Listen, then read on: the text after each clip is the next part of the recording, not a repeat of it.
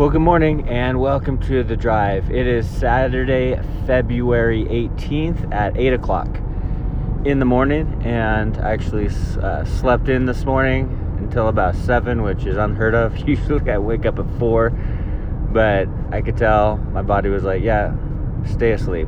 But it felt good. I caught up on some rest, and the last few days I've been doing this chaplain training, and it's been amazing, and it's been very intense, honestly. I would call it an intensive because a lot of information, probably 2.5 inches of paper stacked up of PowerPoints and information and things to use for chaplainship and all that and chaplaincy.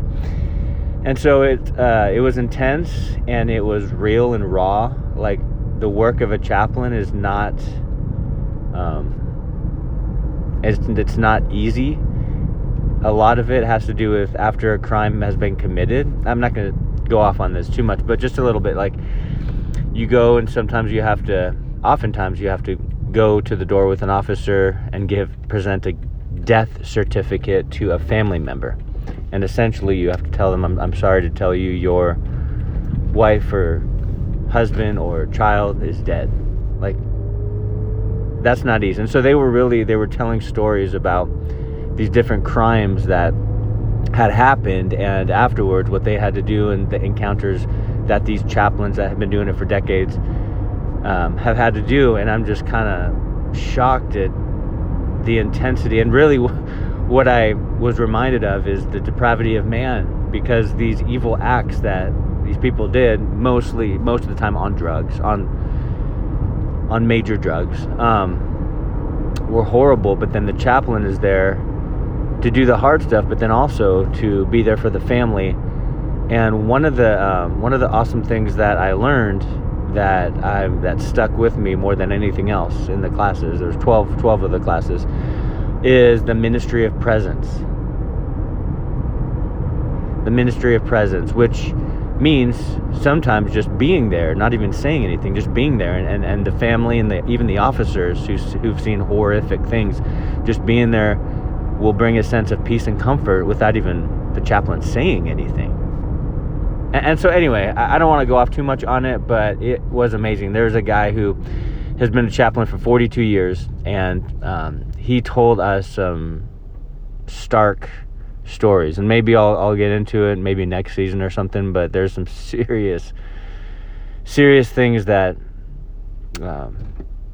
he had to face that I don't even know, but he pressed on. He told us when he was younger, he obviously way before he became a chaplain, but he was younger, he was depressed, he was suicidal, and he actually tried to kill himself. And he got super drunk one day, he said, and then he grabbed his shotgun, loaded it, and he was trying to kill himself. And so what he said was, I'm not a duck hunter, but he said it was a duck hunting shotgun, and the barrels on those things are super long, right? So he tried to put the shotgun under his chin and pull the trigger, but he could not reach. He couldn't reach. And mind you, he said I was totally drunk. And so he tried to do it, but it wasn't working. So he slipped, and fell forward and accidentally pulled the trigger, and the shotgun went off right by his left ear, like right there.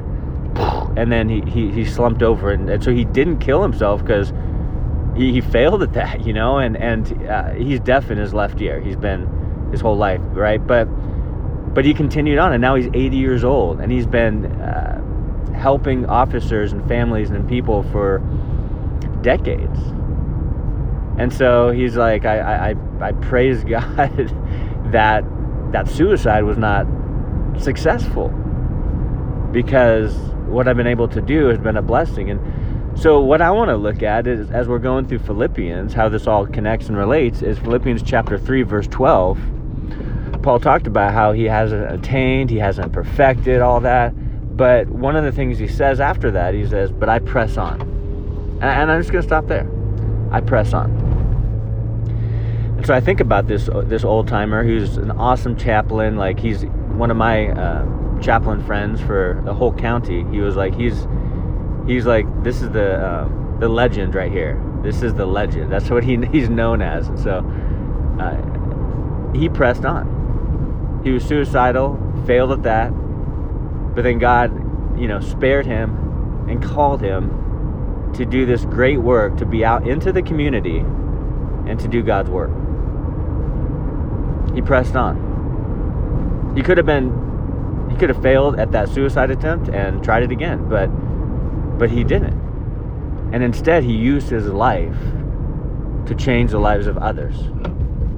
All glory to God. I mean, obviously, this guy's a Christian, seasoned Christian, loves the Lord.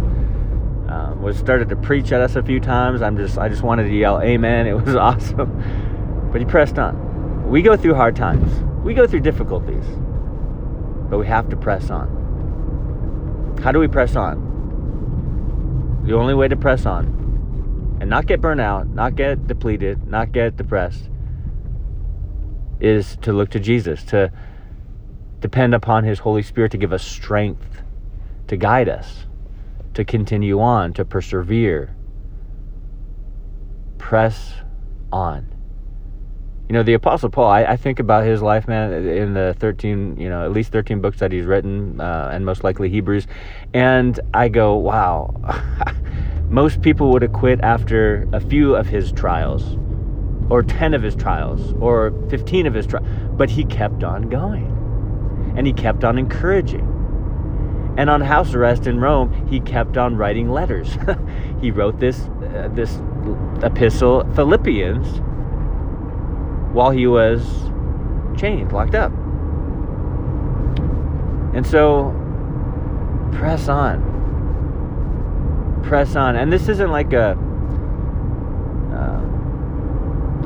worldly new age message like, just keep going, you can do it, pull yourself up by the bootstraps, strive to be better, blah, blah, blah, whatever. No, it's like, press on in Christ. Because after this, he says, I lay hold of Christ because he's laid hold of me. It's all about Jesus, right? And so, press on. God's got you. You're running your race. Don't give up on it. Don't just face a failure and then say, forget it, And again, this old timer, he just wanted to end it all. But being 80 years old, he's still going strong, and he's still encouraging people. He's still going to victims' family, or family members, the victims of crimes, and he's still comforting them and praying for them and all this. And it's like, that's amazing. Press on. Nowhere in the Lord nowhere in the Bible, does the Lord or does Jesus say, just give up, just forget it. He does say, give up our lives. He does say, die to self. He does say, surrender ourselves to him. That's the kind of giving up we do.